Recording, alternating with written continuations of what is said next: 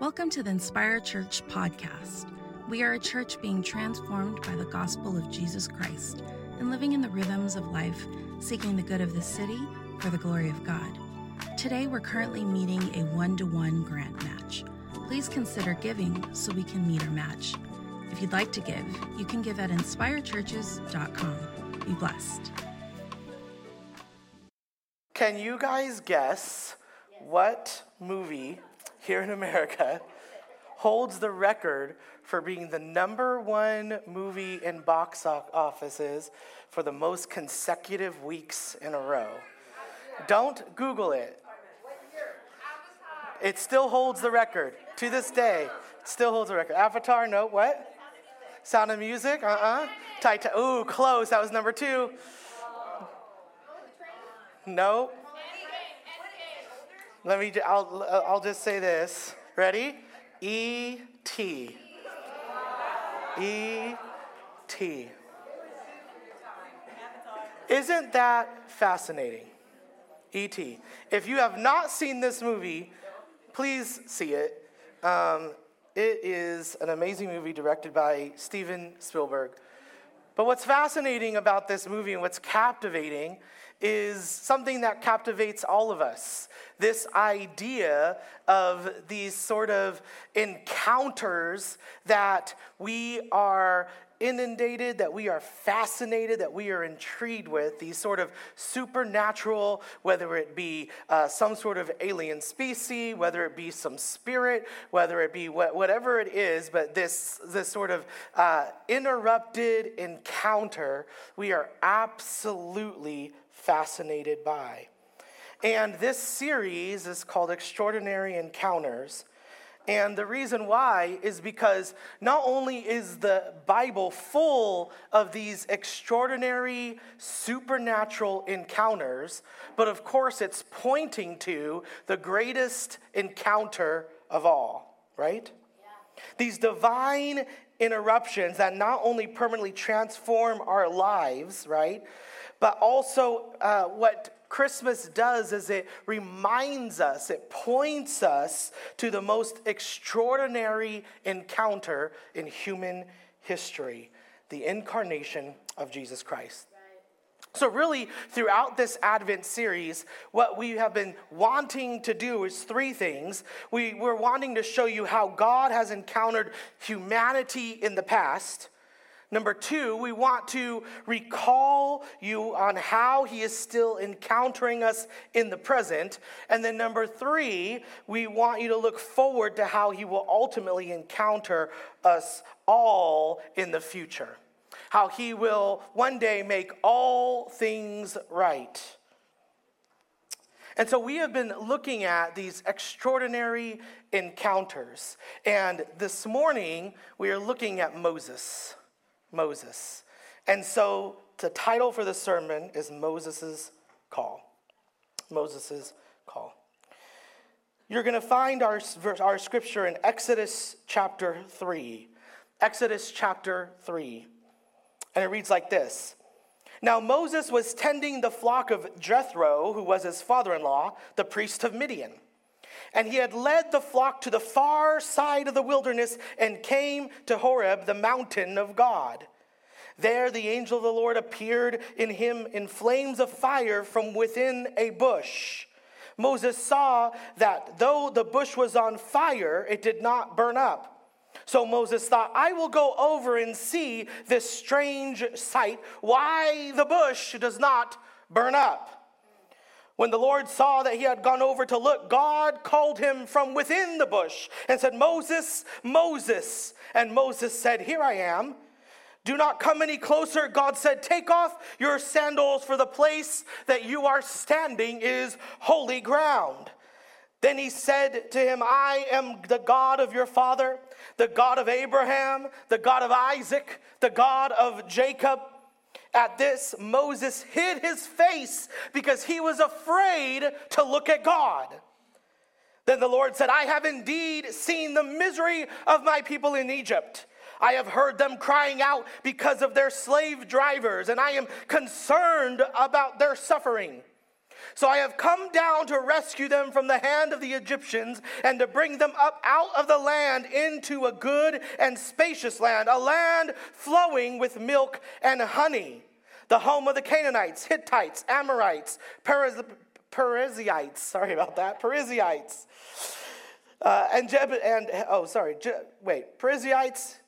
Hivites, and Jebusites. There we go. And now the cry of the Israelites has reached me, and I have seen the way of the Egyptians are oppressing them. So now go, I am sending you to Pharaoh to bring my people, the Israelites, out of Egypt. A lot of ites. But Moses said to God, who am I that I should go to Pharaoh and bring the Israelites out of Egypt?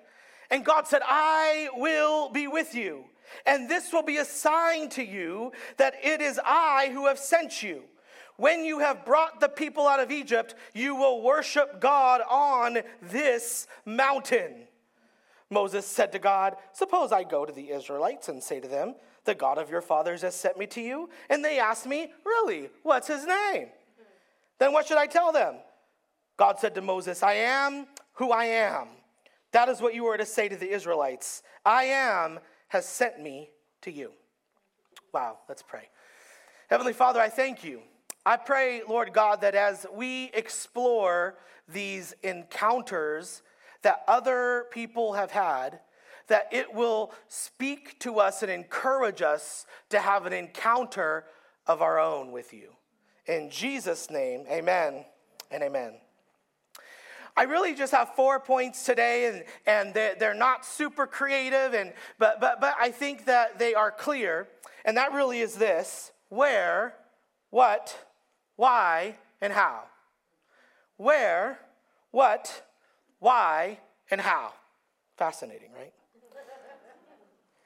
When we look at these encounters, and when I tell you something like, hey, not only did these people have encounters, but you can have an encounter as well, what should be running through your mind are some questions.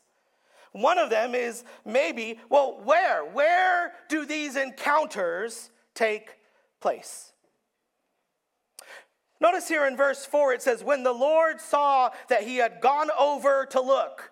Those words, gone over to look, literally in the Hebrew there means to turn aside.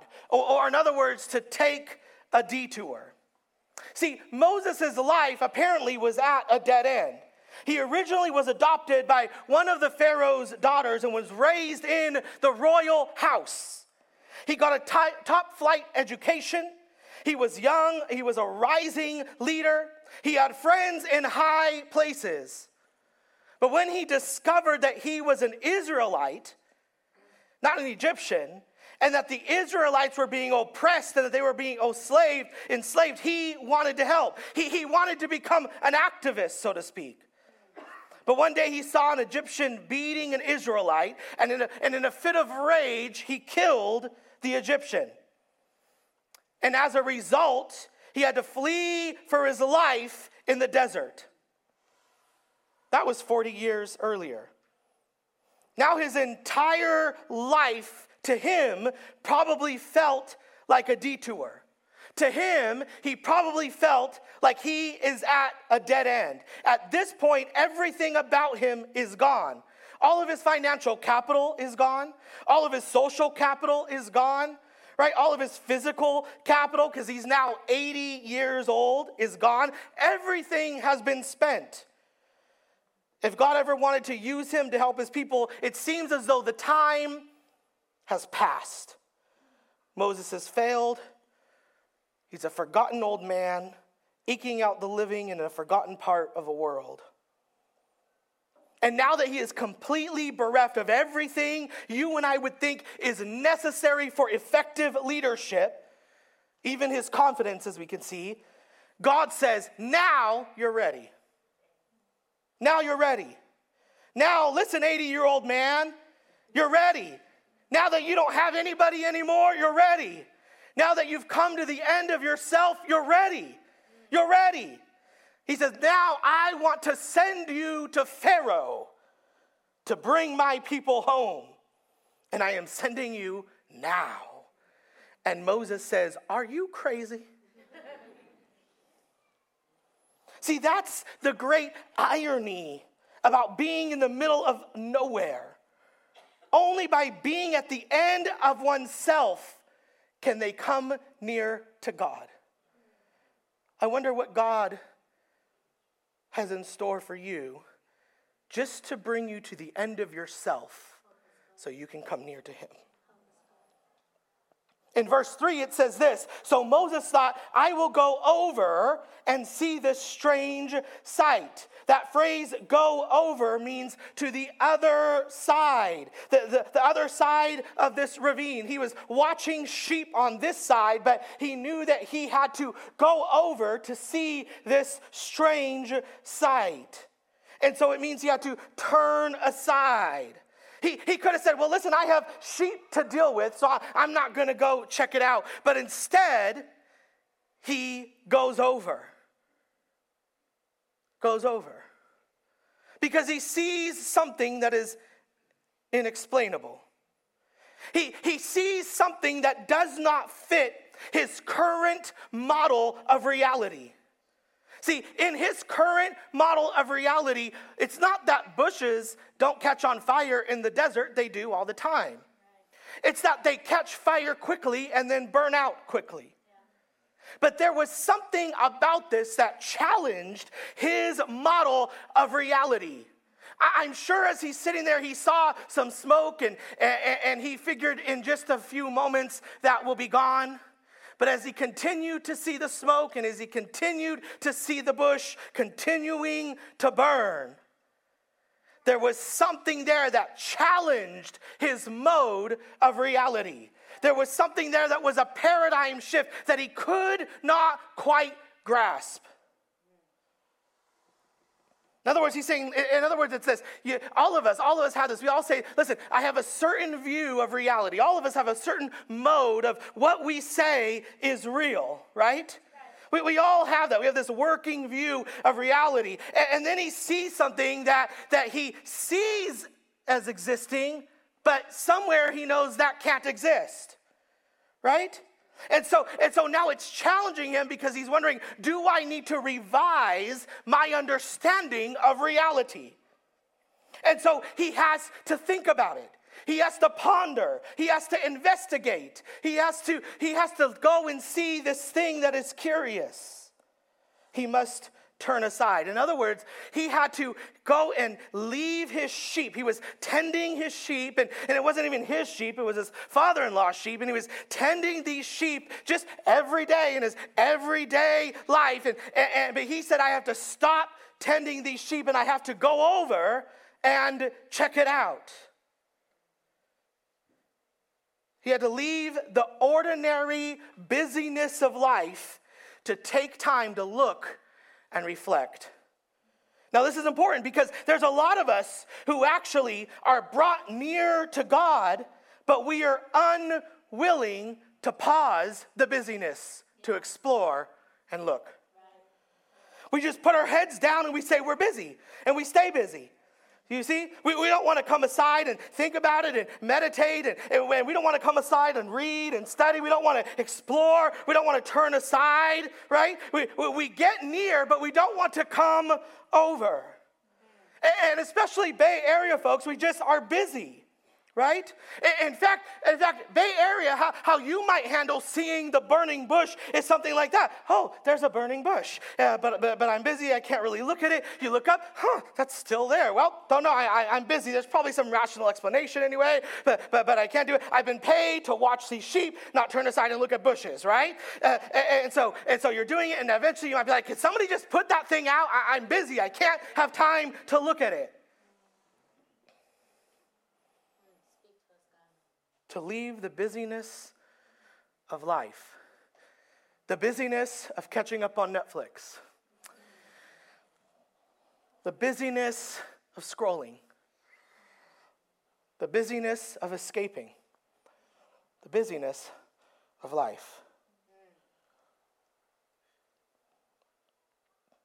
John Mark Comer writes in his book, The Ruthless Elimination of Hurry, He says this: busyness is an incredible coping mechanism for people because it enables them not to face their fears. Corrington Boom once said that the devil can't make you sin, but he'll make you busy. And there's truth in that. Both sin and busyness have the exact same effect. They cut off your connection to God, to other people, and even to your own soul. The solution to an overbusy life is not more time, but it's to slow down and simplify our lives around what really matters. Wow. See, here is something important to consider. A lot of us don't even know a burning bush when we see it. See, it's something that challenges your reality. It's something that if you were to take time to really think about and explore, it's something that challenges you, that makes you think outside of the box. Let me just give you some examples. For example, you have been taught, right, that there is a natural explanation for everything. There's a natural explanation for everything. If that's true, then why are you unhappy? You might say, well, maybe there's a psychological reason. And so you go to therapy, which is very important, and I suggest you do. You say, well, maybe there's a sociological reason, right? Or maybe there's a physical reason, and so you go to doctors. And so whatever it is, you make friends, or you go to therapy, or you go to the doctor, whatever it is. But as you begin to search these things out, what you soon discover is that you are still unhappy. Right? Oh, you know that's true. Have you ever prayed for God to heal you? And you just think, if I could just be healed, then I'll be happy. And then what happens when God answers that prayer? He heals you. Well, a month later, 2 months later, 3 years later, you find something else to be unhappy about again. See? Because there's still a problem. There's this spiritual problem, this hunger, this emptiness. What is it? See, it's the burning bush that challenges all of the secular conceptions that we have. Let me give you another one. Another one is this: success. Success. There's a lot of people in the Bay Area who get successful, and to their shock, they find that it's not as nearly as satisfying as they thought. Right? And yet, if they were made for this world, then it would be. Then it would be. Having a lot of money and being very successful would actually create happiness if you were created for this world. But you reach the top and you're still not satisfied. There is something that is challenging your world view. What about this one? Another example. This is more of an intellectual one, right? Society teaches you that, you're nothing really but a sack of molecules. That's all you really are. Just a sack of evolved molecules. Well, if that's the case, then why can't we treat each other that way? Right? If how we got here was simply by an unguided process of natural selection, and natural selection is the strong trampling the weak, then how is it that you believe in human rights?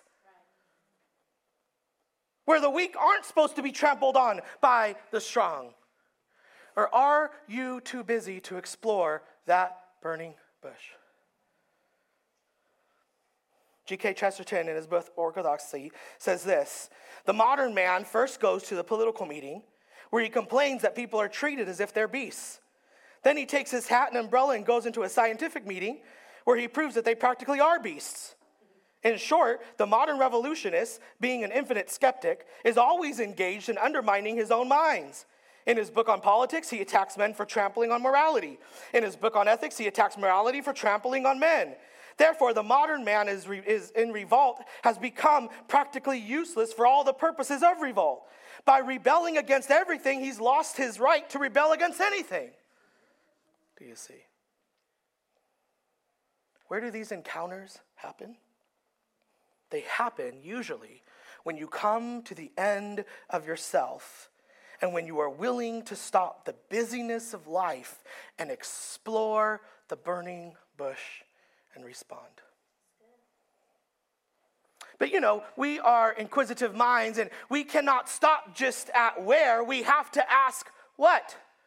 You say, okay, Pastor Roger, I hear that, but also when you talk about encounters, this encounter of God, what exactly are you talking about? Right? Well, are you talking about that we're supposed to have this encounter where, the roof gets ripped off and some big spiritual being comes in and levitates, saying, have you ever done that? Have you ever done something crazy like, I don't know, you're like, God, if you're real, you're going to make this pencil float, and it'll just begin to levitate, and so you wait, and of course it doesn't levitate, right?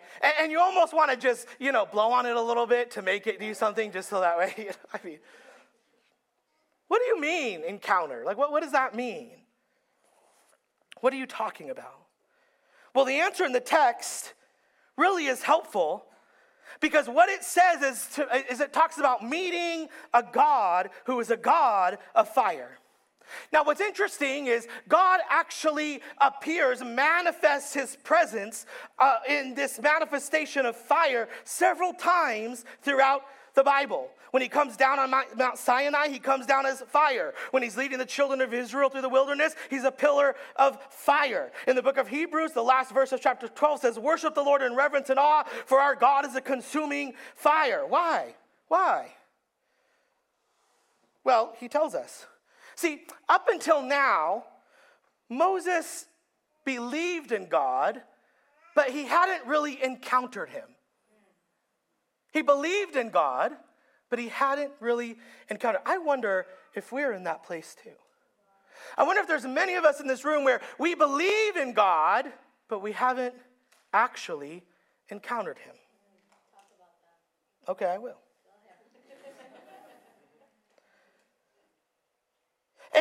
And the God of the Bible is a God who is not someone you should only believe in abstractly, but that you need to encounter. You need to encounter. And fire has this great existence that sort of smites the senses, right? And with fire, you see its brightness, you feel its heat, you smell the smoke, you hear the roar. You don't just believe in fire, you encounter fire, right? You've encountered it. It's something that can not just be believed in, but can be encountered. And Moses believed in God, but this was the first time he encountered him. Alec Moiter, who has written a wonderful commentary on the book of Exodus, he essentially basically says this, that this is where Moses went from mental belief into a life-changing encounter. Life-changing is the way that you can know if you've went from just abstractly believing in God to actually encountering him. Pascal, a famous mathematician and philosopher, when he died, they discovered in his coat lining that there was a document that had been sewn into the lining. And it was a document that described an event that happened one night, really late, for about 2 hours in 1654. And it's really interesting how he describes it. And this is basically what the paper says. He says, in the year of 1654, Monday, 23rd November, 10:30 in the evening, till about 12:30, he says this, 4-letter word, fire. Fire. Just one line, capital letters. Fire. And he says this, the God of Abraham, the God of Isaac, the God of Jacob, not of the philosophers, but feelings of joy, peace, God, Jesus Christ. Now this metaphor of fire is fascinating because unlike water or unlike clay, right? Clay and water are shaped by the toucher. Clay and water are shaped by the toucher. But put your hand on the fire and you will find that the toucher is shaped by it. The fire will consume you. The fire will melt you. It will burn you. There's something unyielding about fire. There's something mysterious about it. There's something attractive about it. Right? And so here's Moses, and he's standing in front of this burning bush, and there's this conversation that's happening. And at some point, he says, wait a minute, what's your name? Who should I say that you are? And God says something in this chapter that for centuries have been puzzling people over and over again. But essentially, what God gives Moses is the Hebrew word to be. That's all he gives him, to be. I am sent you. That word I am really is to be. In other words, tell them that being itself has sent you. Being itself has sent you. This is what God is saying. He says, listen, I have no beginning, I have no end, I always am. There is never a time in which I will not be. There was never a time where I came into existence. I always was, I always will be. There's no beginning, there's no end. In other words, he has absolute power, and there is nothing that he depends on. He is fully self-sustaining. See, this is why the question, well, who created God, doesn't actually make sense. It's actually like asking, what does the color blue taste like? Or, where is the bachelor's wife? Now, see, when you ask that question, either you don't mean bachelor or you don't mean wife. You've put in a different definition for those terms. Otherwise, if they keep their definition, then it doesn't make sense. Where's the bachelor's wife? See, when you ask who created God, you either don't mean created or you don't mean God, unless you change the definition. Because God was never created. He never came into being, you see. And so he says, who should I say sent me? And notice when God gives him his name. Notice when Moses asks. See, here he is, he's having this encounter, and then God begins to challenge him. God begins to tell him something that he isn't comfortable with. He's saying, I want you to go back to Egypt. I want you to face Pharaoh, and I want you to tell him to let my people go. And Moses is like, whoa, wait a minute. Wait a minute. What are you talking about? And then he asks, well, wait, who are you? Who are you? In other words, what God is saying is this: I am God. I'm just not the God that you wanted me to be. I'm not the God that meets your demands or expectations. Do you see that? He says, tell them I am who I am. And in context, God is saying, listen, Moses, you have to understand that I might not be the God exactly that you wanted. But you need to know I am the God that is real. Now, of course, all of us want a God that we create, don't we? Of course we do. We want a God that will always meet our standards and our sensitivities, our expectations, and our demands. But we all know that that type of God isn't real. Isn't real. And you say, well, wait, how do we know a real God versus a fake God? Well, the Bible sort of gives us a test in this metaphor of fire. Because fire at the same moment is beautiful and attractive, yet dangerous, lethal, and scary. Fire is beautiful and attractive, yet lethal, dangerous, and scary. See, the biblical view of God is a God that is not something that humans can construct. It's utterly counterintuitive because God is absolutely holy and yet absolutely loving. Now there's two basic type of gods that our culture wants to create. There's two basic type of gods that our culture wants to create. There are plenty of people that says, I believe in a demanding God, a holy God, a righteous God. Right? A God that is frightening, a God that is intimidating, a God that earns respect, is respect enduring. Not attractive, not ravishingly beautiful, but a demanding God. There are plenty of people in the world that believe in that kind of God. Then you have this other kind of God who's completely different. This kind of God is beautiful and attractive, except he accepts all kinds of people, right? Takes everyone, loves everybody. Never comes and never contradicts you. Never challenges you. Always meets your demands. Always says, yes, sir, yes, ma'am. You see. But the Bible says neither of those gods are real gods. Neither of them are. Marx, Freud, Nietzsche, they've all said that the demanding God of moralism, that this demanding God is very convenient for people who are in power. It's a way of keeping folks under their thumb. So there's a lot of people that love this demanding, righteous, holy God because it gives them power. It gives them authority. It gives them the ability to look down on others. So it's convenient for people who are in power. But it's also convenient for those that have a God that only loves you and never corrects you and doesn't say stop that or don't do that or drop that. That's also very convenient. Because that means that we never have to really change. You're always justified in your feelings. You're always justified in your actions. If you're mad at somebody, you're justified. If you have unforgiveness, you're justified. If you want to be rude to somebody, you're justified. Because you could do no wrong. God is on your side. You see. Okay, call him. He needs to hear this word. Put it on speakerphone.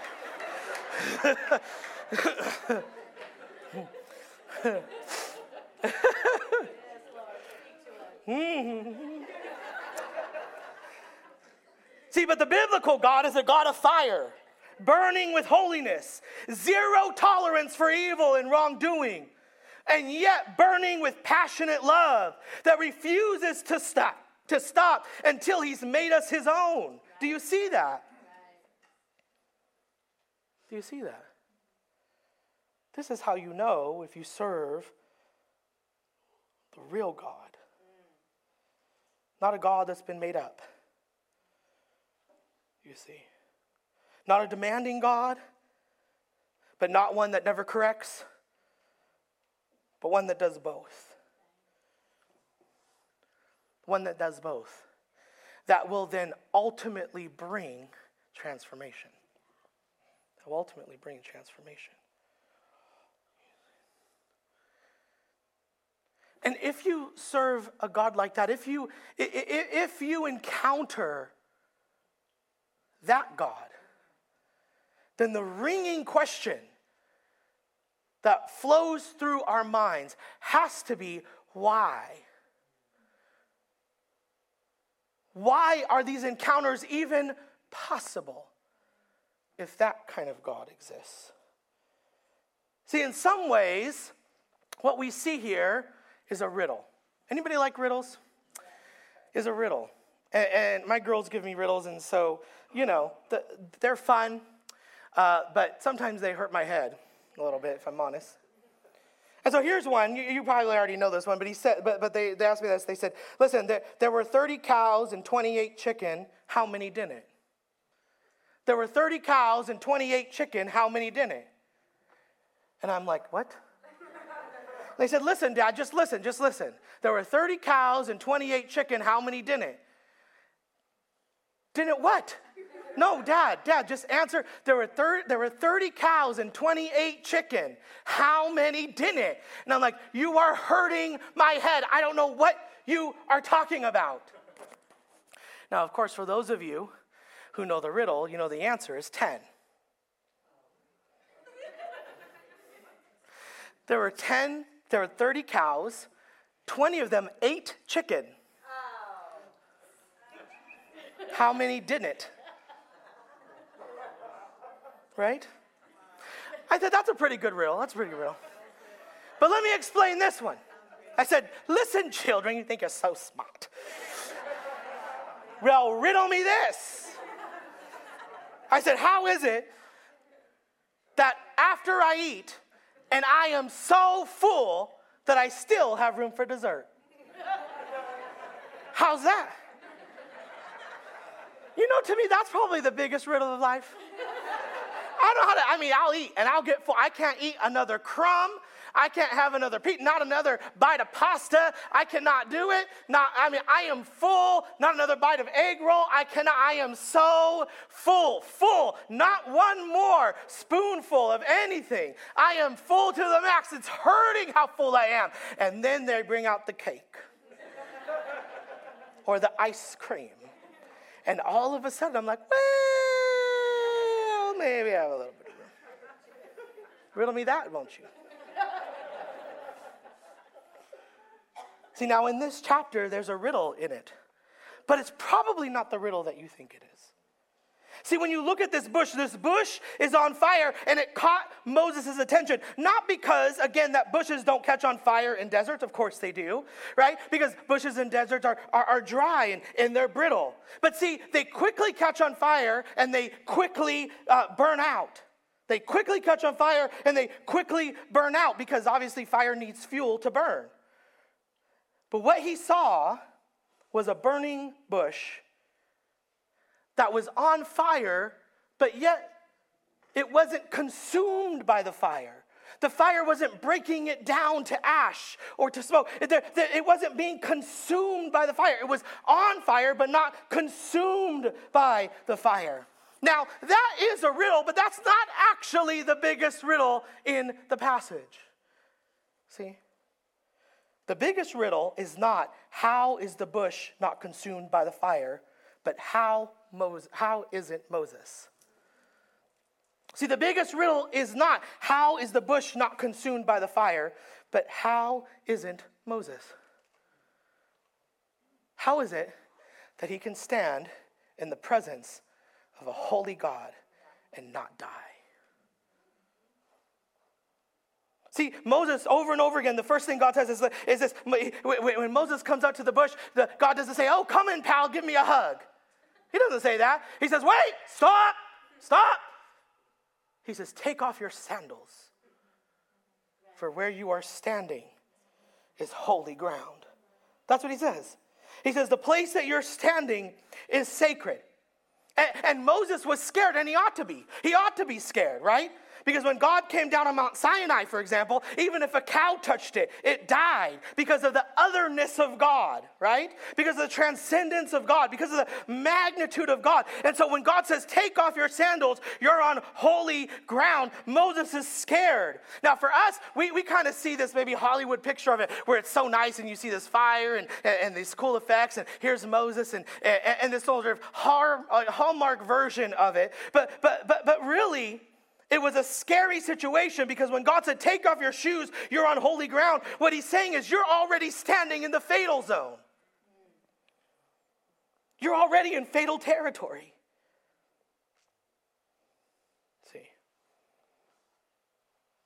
how is it that that's possible?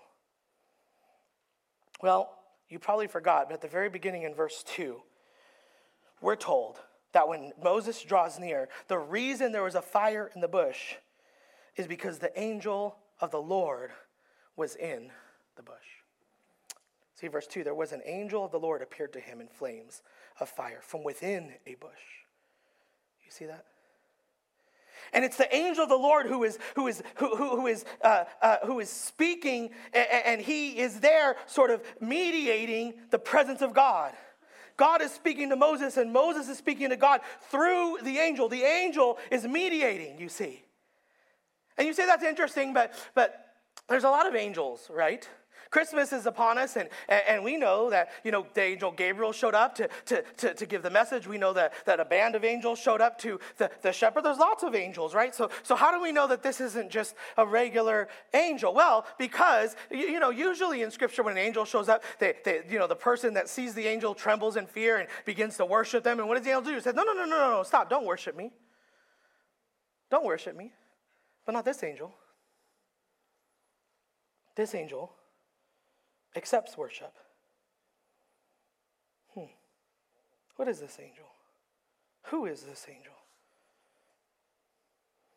Alec Moiter, who I mentioned earlier in his commentary, he says something like this: there is only one other person in the Bible who is both identical with and yet distinct from the Lord. One who, without abandoning the full essence and prerogatives of deity, or diminishing the divine holiness, is able to accommodate himself to the company of sinners, and who, while affirming the wrath of God, is yet supreme display of his outreaching mercy. In other words, the angel of the Lord can only be understood as a pre-incarnate appearance of Jesus Christ. Jesus is the angel. Jesus and the angel. That is how Moses can stand in the presence of a holy God. Because of Jesus. Because of Jesus, you see. Jesus is the angel. Now, if you think, hey, listen, you're kind of pushing it too far, how do you know that? Well, in John chapter 8, Jesus astonished his listeners when he said, before Abraham was, I am. Before Abraham was, I am. Do you know what he was saying? He was saying, that was me in the bush talking to Moses. That was me. I am. There's a great Christmas hymn by William Billings that says this: seek not in courts or places, nor royal curtains draw, but search the stable, see your God, extended in the straw. The royal guest you entertain is not of common birth, but second in the great I am, the God of heaven and earth. See, it's Jesus. Jesus is the second in the great I am, the God of heaven and earth. See, it is only through Jesus that you can have a non-human constructed God who neither demands everything nor a God who accepts everything. It's only in Jesus and on the cross of Jesus that you truly have, absolutely have a holy God, and yet at the very same moment, a loving God. Think about this. Think about it. Explore the burning bush that's in front of you. Do you know that God? You see. Wow. See, a God who demands, a God who only demands, or a God who never demands and only accepts, all of that will be problematic. None of it will lead to true transformation. Have you encountered this God? You say, well, I don't know. I don't know if how do I know? Last point, how? How do you know if you've had an encounter with this God? Well, there's never ever a time in which God calls you in to give you an experience without sending you out. And here's the thing, when you read all of the people in the Bible that have this encounter where God calls them in, they always end up going out. They all go. You see? How do you know if you've had an actual encounter of God, not just an emotional experience, not just some sort of created God that makes you feel a little more inspired or a little more spiritual? How do you know? You know because you go. I didn't mean for that to rhyme, but there it is. You know because you go. Right? And this is true. There's something about when you encounter this type of God, it's something that changes you, that transforms you. And you take with you in every other space of your life. You don't compartmentalize it to Sunday mornings, but it comes to you in your living room, and you take it with you at work and through the drive-thru and in Chick-fil-A and everywhere else, you see. Right? And in fact, how you know is because you become a burning bush yourself.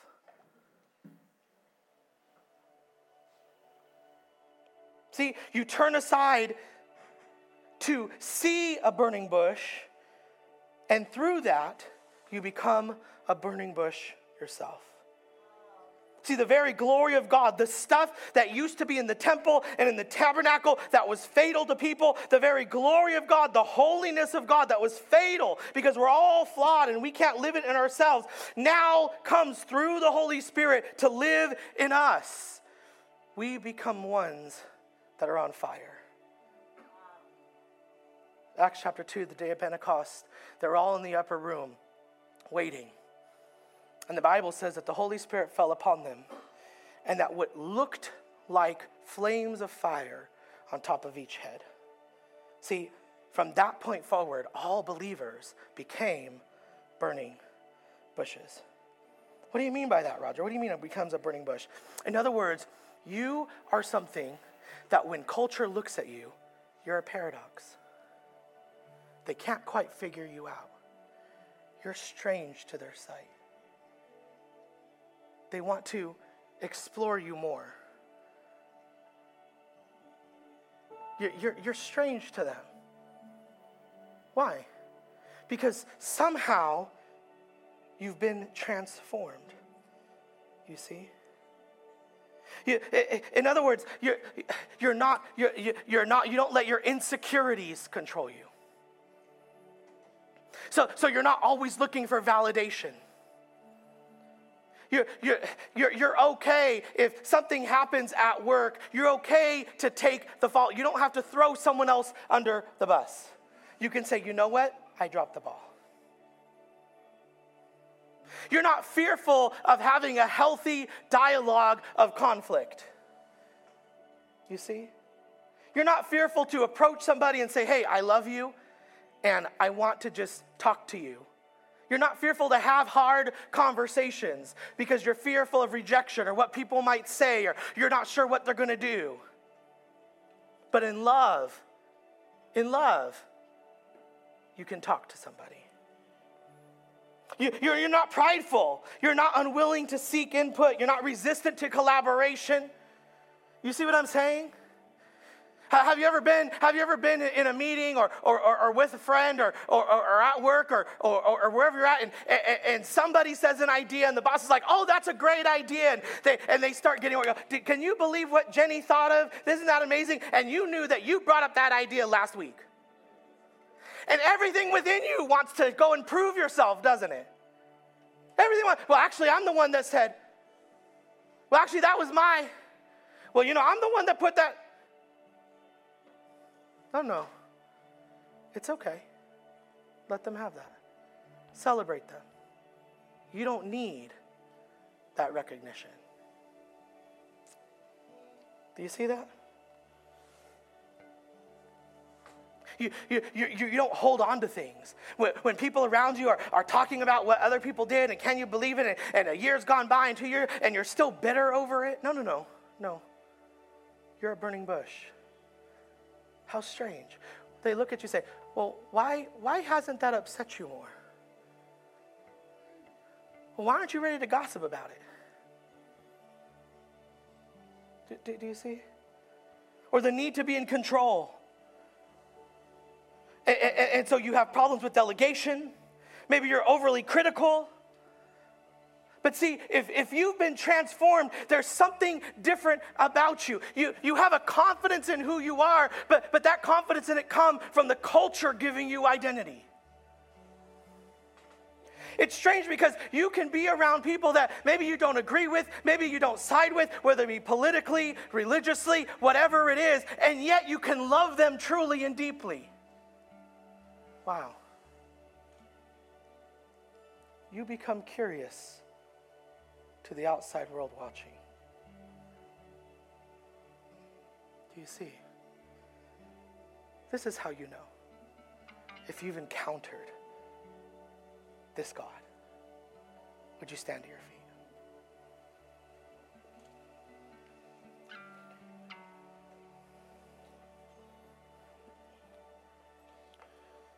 Lastly, how do you encounter God?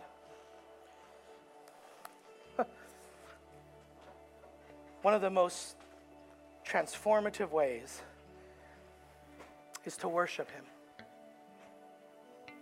When you begin to sing praises to God, but not just sing them with your lips, but in your heart, when you begin to not let outside experiences, circumstances, fears, intimidations, insecurities control you, but you come to God, not trying to perform, not trying to say, here, God, let me give you my best, but rather when you come to Him and you lift up your voice and you lift up your heart and you lift up your mind, broken and not complete, but yet worshiping Him with all of your heart.